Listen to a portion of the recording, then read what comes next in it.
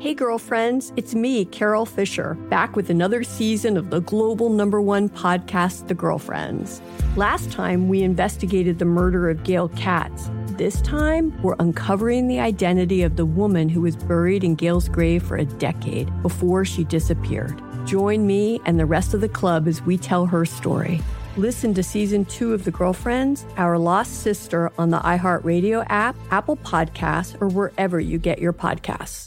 MTV's official Challenge podcast is back for another season. And so are we. I'm Tori Deal. And I'm Anissa Ferreira. The wait is over, guys. All Stars 4 is finally here. And this season takes it to a whole new level. Old school legends, modern power players, and ex-lovers are all competing in Cape Town, South Africa for the prize of $300,000. And we're going to be right here along with you fans, covering every episode on the podcast. Listen to MTV's official Challenge podcast on the iHeartRadio app, Apple Podcasts, or wherever you get your podcasts. If you want to level up your marketing and business knowledge, look no further than the Marketing School podcast, hosted by Neil Patel and yours truly, Eric Su. It is the #1 marketing podcast on Apple and number 15 on business in the United States.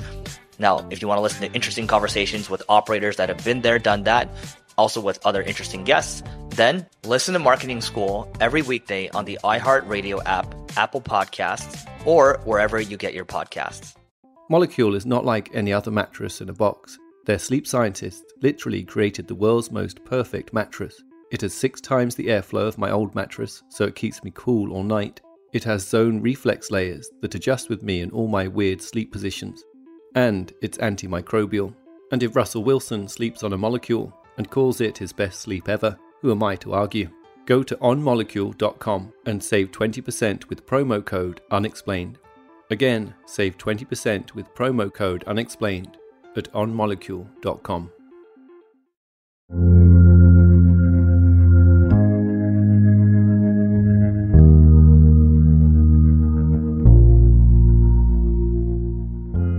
You're listening to Part 2 of Unexplained Season 6, Episode 2, Valleys of the Uncanny.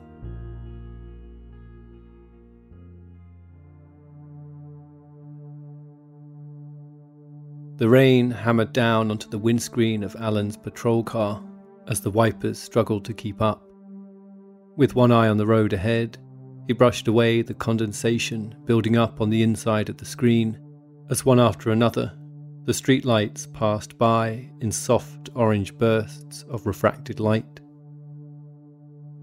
He'd not been on duty long when the call came in from a resident of a local estate just off Burnley Road in the northwest of Todmorden, complaining about a small herd of cows running amok in the area. Alan was just passing the railway station and Tomlin's coal yard beyond, where Zygmunt Adamski's body had been found 5 months ago, when a second call came in. Another resident had seen the cows too, moving about the estate. So it was with some surprise when Alan arrived there around 11 p.m. to find the streets completely deserted. Confused, he made a few rounds of the interweaving cul-de-sacs, but saw little save for the odd dog walker and the occasional flicker of movement in the light behind loosely drawn curtains. After completing another circuit, it slowly dawned on him that he was most likely responding to some prank calls. Doing his best to see the funny side of it, Alan headed back to the station. He'd not been there long when yet another call came in from the estate, again complaining about the cows. Only this time it was from an elderly resident who'd clearly been perturbed by what she'd seen.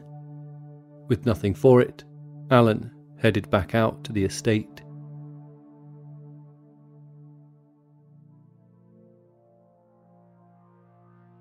It had just gone midnight when he pulled into the estate again to find the streets just as empty as before.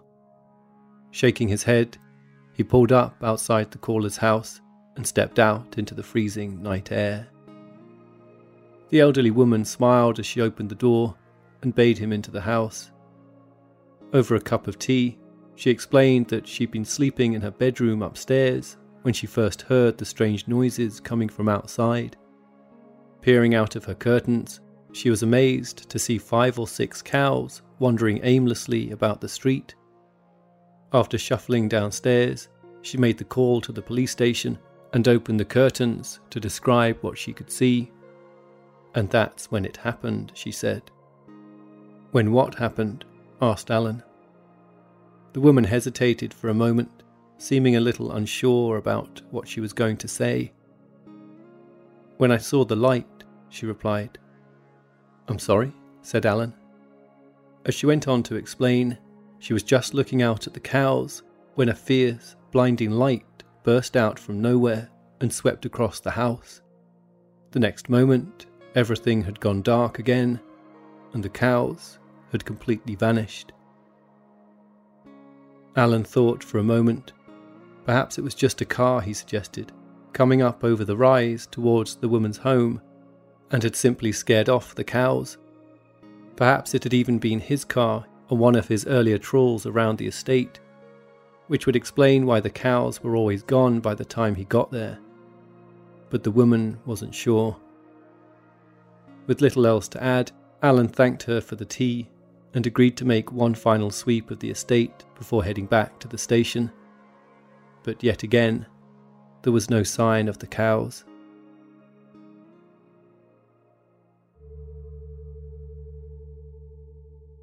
The rain had stopped by the time Alan headed out for his final patrol round the town. After leaving the station with a colleague about 5 a.m, he jumped into his car and headed straight for the town centre. Travelling south down Burnley Road, he passed the staff bus for the local bus crews heading the other way, giving the driver a wave as he went. After arriving in town a few minutes later, he asked a colleague who was out on foot patrol if they fancied joining him for one last look around, but they declined, leaving Alan to head back out on his own.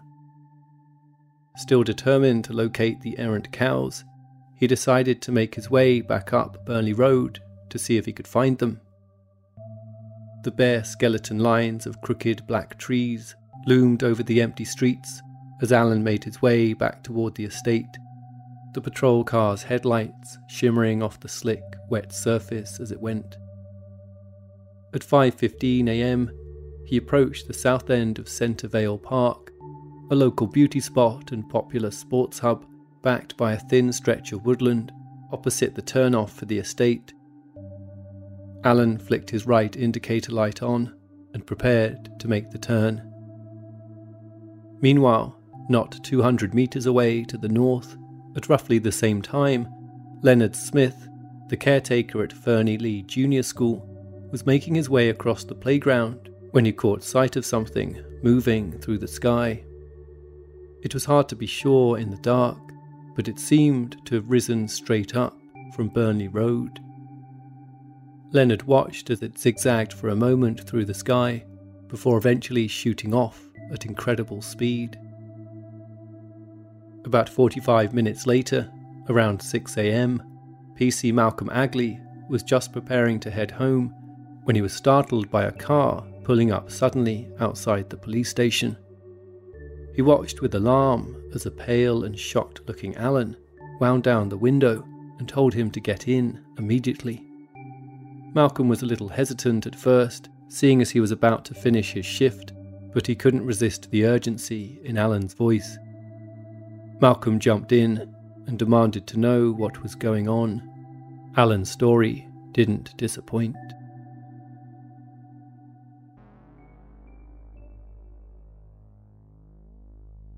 Alan spoke as they headed northwest up Burnley Road, his words tumbling out breathlessly, one after the other.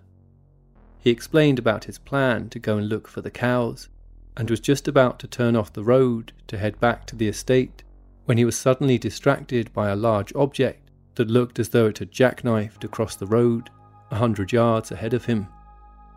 Having assumed it was the staff bus he'd seen earlier, he quickly realised it couldn't have been, as he'd passed them by on a spot further up earlier in the night. But more than that, this thing was about twice the size. After driving straight past the turn-off, Alan had drawn closer to inspect the bizarre object, all the while trying to comprehend exactly what it was he was looking at. As he got to within 30 feet of it, he realised with utter bemusement that it was, improbably, hovering about 5 feet in the air above the road. At about 20 feet away, he stopped the car, unable to do little more than stare in complete disbelief. It was matte black in colour, like dull gunmetal, and shaped like a huge diamond, with a single light shining out at the top of it. Across the upper section, he could just about discern a series of panels, a little lighter in shade than the main body, which he took to be blacked-out windows. He thought for a moment if it was a hot air balloon, then soon realised it was clearly something far more solid. Movement on the road drew his eyes to a strange swirl of dead leaves and twigs that were dancing and circling about the object. The branches of the trees either side of it were swaying too. It was then that Alan realised the thing was spinning, drawing the autumnal detritus in with its movement. Without thinking, Alan instinctively switched on the police lights, immediately bathing the craft in an eerie blue shade, then grabbed for the radio clipped to his chest. Alan pressed the button to talk, but the radio did not respond. Throwing it down in frustration, he then tried the car's VHF radio, but it too was completely dead. Alan cursed his luck and looked about, not quite sure what to do next. Catching sight of his clipboard, he pulled it from the inside of the door and quickly began to sketch the object. Then out of nowhere, he suddenly found himself staring straight ahead, with his hands gripping the steering wheel as the car trickled slowly down the road in first gear. As Alan continued to explain to Malcolm, he then quickly slammed on the brakes and looked about for any sign of the object, but there was nothing but the empty road ahead and behind him. Completely bewildered as to what had just happened, Alan made a quick 180 and headed back down the road. Parking up just where he thought he'd seen the strange craft, he stepped out onto the road and felt a strange static charge in the air as he made his way to the precise spot. He looked down in amazement at the tarmac, where all about was still wet from the night's rain. Here, the road was completely dry. Malcolm didn't know what to say as he scanned Alan's face for any signs of a joke, but saw none. Then Alan pointed up ahead and pulled the car over to the side of the road. "There," he said, "that's where I saw it."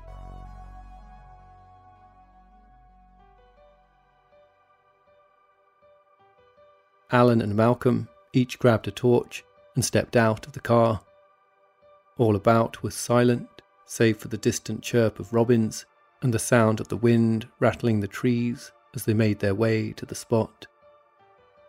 Alan shone his torch into the road, spotlighting a large patch of it that was strangely dry, while surrounding it, as Malcolm noticed, was a peculiar circular pattern of leaves. Malcolm bent down and put his hand to the tarmac, his breath clearly visible in the chill morning air. He stared up at Alan with a look of bafflement on his face. "It's warm," he said. Alan leant down to touch it too. "Well, I'll be," he said. Then Alan turned his attention to the entrance of Centervale Park, just a little further up the road, and wondered aloud if perhaps any early morning dog walkers were about that might have seen the strange object too. The pair of them decided to take a look and quickly made their way across the small bridge overrunning a gully between the park and the road, and then on toward the main gate. Finding it locked, they climbed over and carried on into the park, flashing their torchlights as they went. After a few more steps, Alan noticed a number of large, dark shapes moving about on a distant playing field. Holding up his torch, he revealed right in front of them roughly half a dozen cows, the very ones Alan had been searching for all night.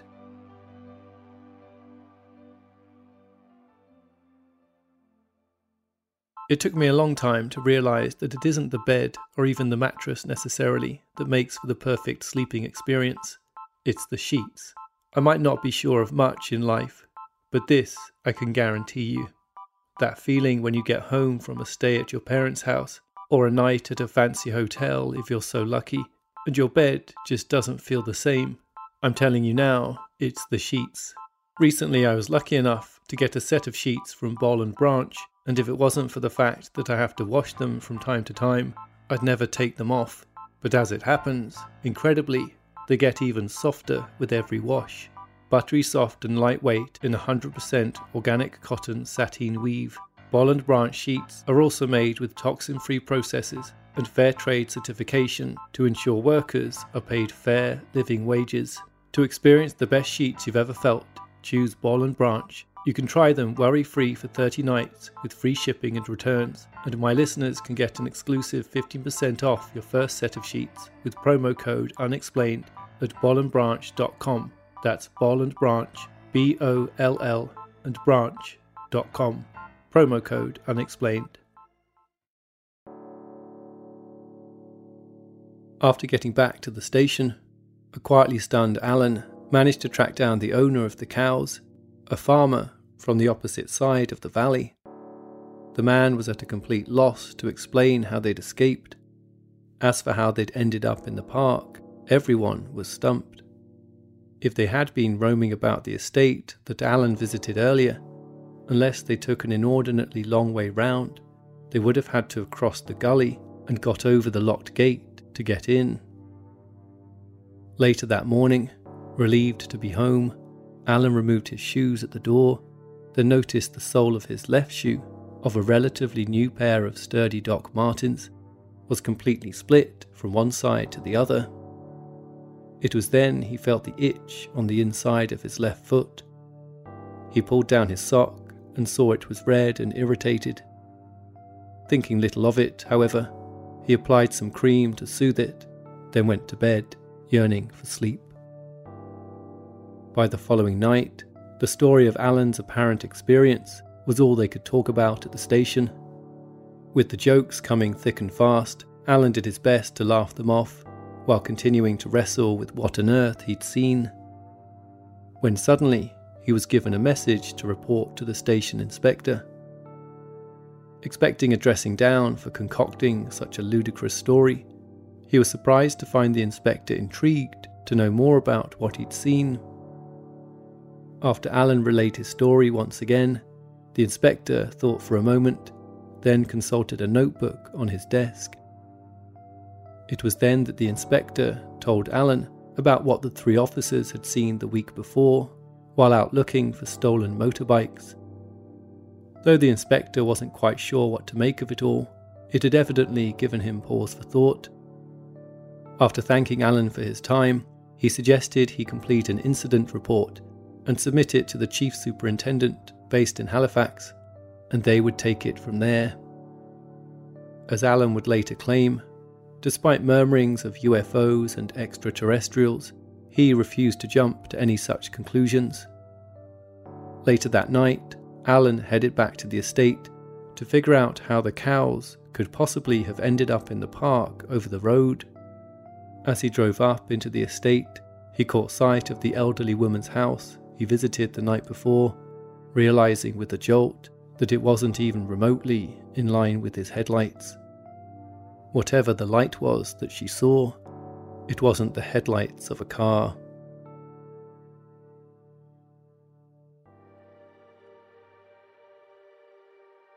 As Alan's story spread through the town, it wasn't long before he was contacted by the local paper with a request to interview him about his apparent sighting of what was now being described as a UFO. After asking for permission to recount his story, it was eventually published on Friday, 5th of December in the Hebden Bridge Times, under the headline, "May the Force be with you," with all the inevitable mickey-taking that came with it. A few months later, Alan was informed that he'd be leaving his post in Todmorden, to be placed instead in the nearby village of Walston. It was hard not to feel that this was in some way due to the embarrassment caused to the Force by the article, despite Alan's claims that he'd been granted permission to give the interview. All the while, that itchy mark on the inside of his left foot continued to irritate him. After eventually consulting a doctor about it, it was diagnosed as a mild form of psoriasis. It was around this time that Alan was contacted by Detective Chief Inspector Norman Collinson from the fraud squad of the Greater Manchester Police. As it happened, Collinson was also a member of the Manchester UFO Research Association. Collinson and some of his colleagues at the UFO group were keen to interview Alan about his unusual experience, having been particularly enthused by his position as a well-respected local police officer. Feeling he had nothing to lose, and keen to find some answers himself, Alan agreed to it. As Collinson later explained, he too had once seen a UFO, as had Harry Harris, a local solicitor who accompanied Collinson to Alan's house to conduct the interview the following week. A few weeks later, Norman got back in touch with some intriguing news. After going over the interview again, he'd noticed some time discrepancies in Alan's recounting of the event. After taking it on himself to travel the exact same route that Alan took back on that bizarre night, he came to the startling conclusion that 30 minutes were missing between Alan seeing the object and meeting Malcolm outside the police station. He wasn't sure what it meant exactly, but there was something he thought they could try, if Alan was willing, to see if it might help him remember more about what actually happened that night.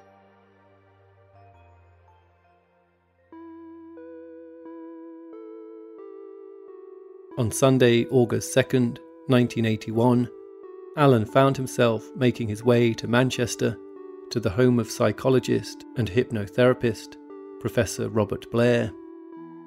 Norman and Harry, along with another colleague from their UFO group, were there to greet him, looking forward to sitting in on the session. However, Professor Blair, who'd not been informed why exactly Alan was coming, was adamant that only Alan be in the room. Disappointed, the men agreed to wait outside as Blair led Alan into his office and invited him to take a seat on the consultation bench.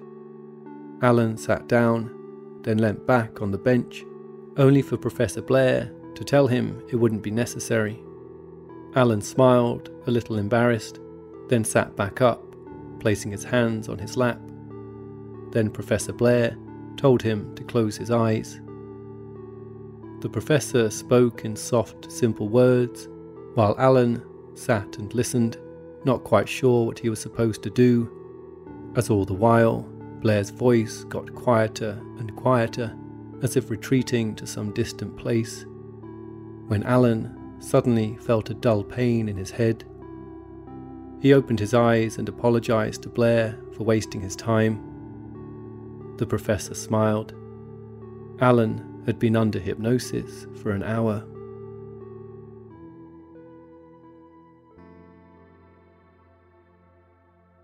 After the session, Alan watched as Norman and Harry listened eagerly to whatever Professor Blair was telling them. As it transpired, Blair had been forced to cut the session short after Alan became suddenly distressed, and though he wouldn't divulge exactly what Alan had said, he was left with the overriding sense that, as Alan would later put it, something very weird had happened to him. A second appointment was arranged with a separate hypnotherapist, this time a Dr. Joseph Jaffe, to see if Alan's story would be consistent. On this occasion, Norman and Harry were allowed to film the session. With more sessions booked, Alan was kept in the dark about what exactly he'd said, in the hope of keeping any outside influence to a minimum. Not long after the second session, however, it appeared that something had clearly been unlocked deep within his mind. It began with headaches on the drive home, followed by a sudden bout of nausea. After being so overwhelmed with tiredness, Alan was forced to pull into a service station and sleep it off before finally making it back to his house. Things only got worse as a wave of nausea washed over him the moment he got through the door. After just about making it to the bathroom to vomit, he was finally able to clamber into bed, and that was when the nightmares came. It started with an undulating, ominous drone, rising and falling in pitch, followed by the emergence of a distorted, ghostly image. A strange, wiry figure, no more than 3 feet tall, with a large, bulbous head and enormous, black, elliptical eyes. It leered over Alan, drawing its face closer and closer to his, coming more and more into focus, until Alan woke up with a start.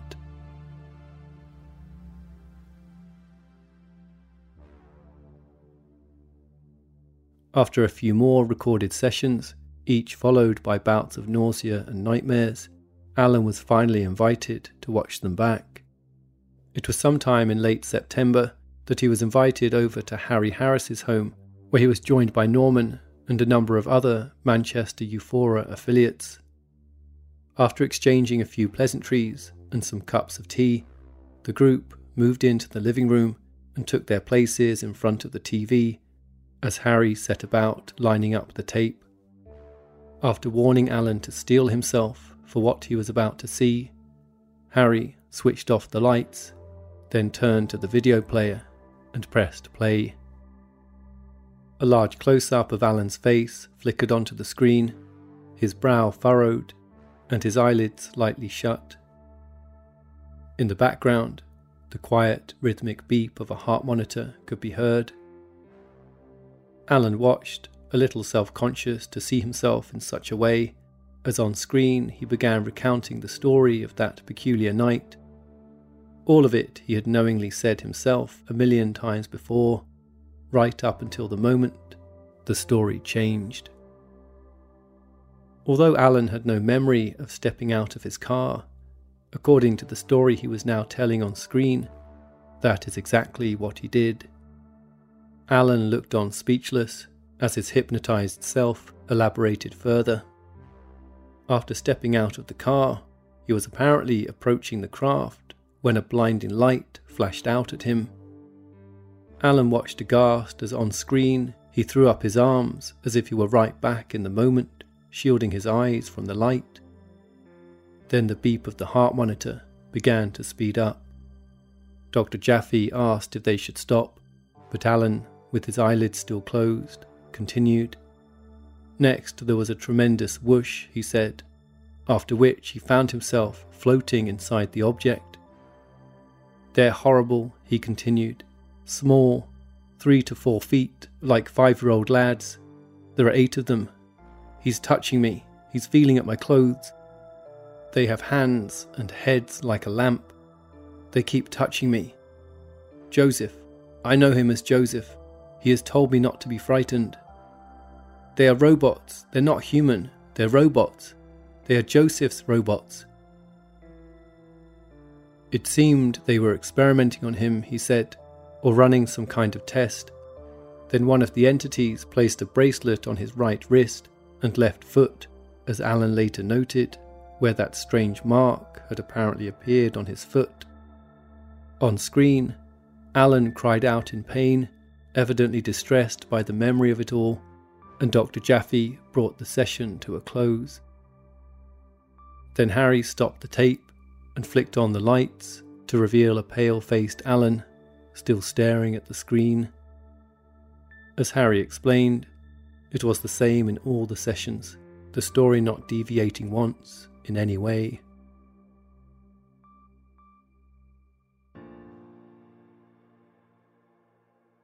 It has been many years since those strange events that occurred in Todmorden and the surrounding valleys back in 1980, yet despite the passing of time, Alan's story has never wavered. In 2017, Alan published a full account of the events in his book, Who or What Were They?, which is available to buy online.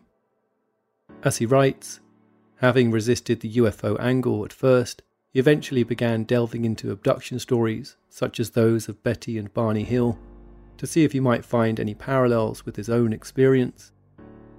Having never himself claimed he was abducted, today he mostly wonders if it had all just been a figment of his imagination.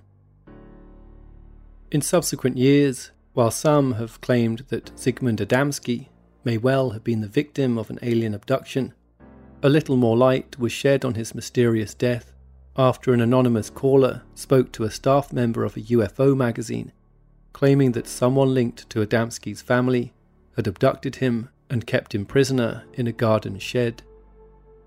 When Zygmunt tried to escape, as the man claimed, he was burned by battery acid, which explained the unusual marks on his head. As for how he died exactly, the caller couldn't say. The man who hurt him, the caller alleged, might have had something to do with Adamski's goddaughter, who was due to be married the day after he disappeared. Others have said that the estranged husband of a woman who was staying with the Adamskis at the time may in fact have had something to do with it, possibly being the same man the mystery caller was alluding to. It was also claimed that Adamski was undergoing a series of moxibustion treatments at the time, which involved igniting cotton wool balls soaked in alcohol and then cupping the skin over them, which, if true, may also have accounted for the peculiar marks. In 2003, James Turnbull, the coroner who conducted the inquest into Adamski's death, revealed to the BBC that it was the biggest mystery in all his career, stating that the question of where he was before he died and what led to his death just could not be answered, believing also, as he said, that the failure of the forensic scientists to identify the corrosive substance which caused Mr. Adamski's burns could lend some weight to the UFO theory. In 2008, retired police officer John Hansen and UFO researcher David Sankey made a request for the original coroner's file from Adamski's inquest, but were refused access to it on account of not being interested parties, whatever that means. As such, Zygmunt Jan Adamski's death is a mystery that remains to this day unexplained.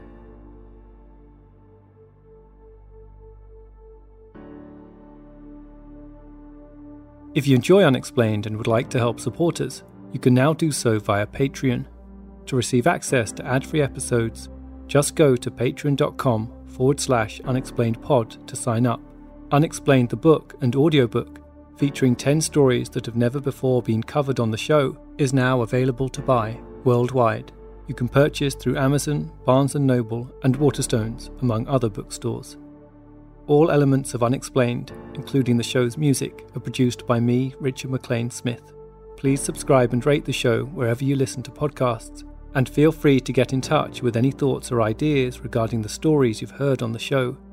Perhaps you have an explanation of your own you'd like to share. You can reach us online at unexplainedpodcast.com or Twitter at unexplainedpod and Facebook at facebook.com/. Hey girlfriends, it's me, Carol Fisher, back with another season of the global #1 podcast, The Girlfriends. Last time, we investigated the murder of Gail Katz. This time, we're uncovering the identity of the woman who was buried in Gail's grave for a decade before she disappeared. Join me and the rest of the club as we tell her story. Listen to Season 2 of The Girlfriends, Our Lost Sister on the iHeartRadio app, Apple Podcasts, or wherever you get your podcasts. MTV's official Challenge podcast is back for another season. And so are we. I'm Tori Deal. And I'm Anissa Ferreira. The wait is over, guys. All Stars 4 is finally here. And this season takes it to a whole new level. Old school legends, modern power players, and ex-lovers are all competing in Cape Town, South Africa for the prize of $300,000. And we're going to be right here along with you fans, covering every episode on the podcast. Listen to MTV's official Challenge podcast on the iHeartRadio app, Apple Podcasts, or wherever you get your podcasts. If you want to level up your marketing and business knowledge, look no further than the Marketing School podcast, hosted by Neil Patel and yours truly, Eric Su. It is the #1 marketing podcast on Apple and number 15 on business in the United States. Now, if you want to listen to interesting conversations with operators that have been there, done that, also with other interesting guests, then listen to Marketing School every weekday on the iHeartRadio app, Apple Podcasts, or wherever you get your podcasts.